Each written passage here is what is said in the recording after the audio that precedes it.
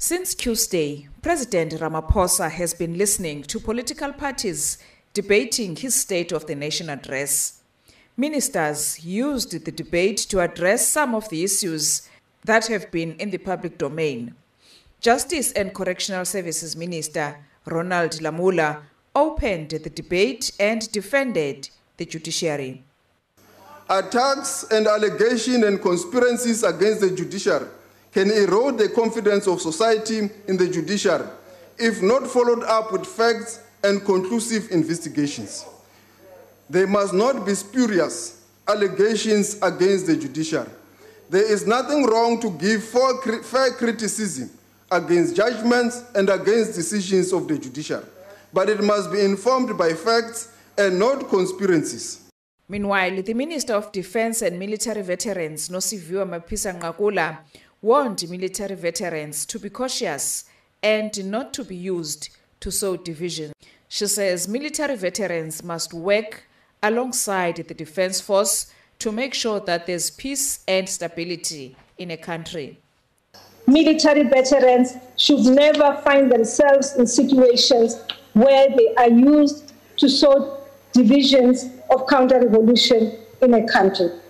Military veterans are an investment of any country. Military veterans should strive all the time to ensure that there is peace and stability in a country alongside members of the Defence Force.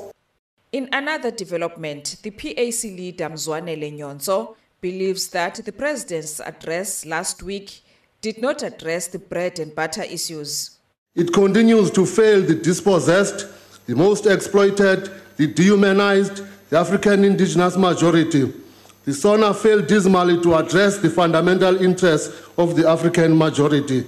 Land remains an item of conflict in Azania, and it must be repossessed and restored to its rightful owners. NFP parliamentary leader Sheikh Imam gave reasons why he believes that Ramaphosa will never win the fight against corruption.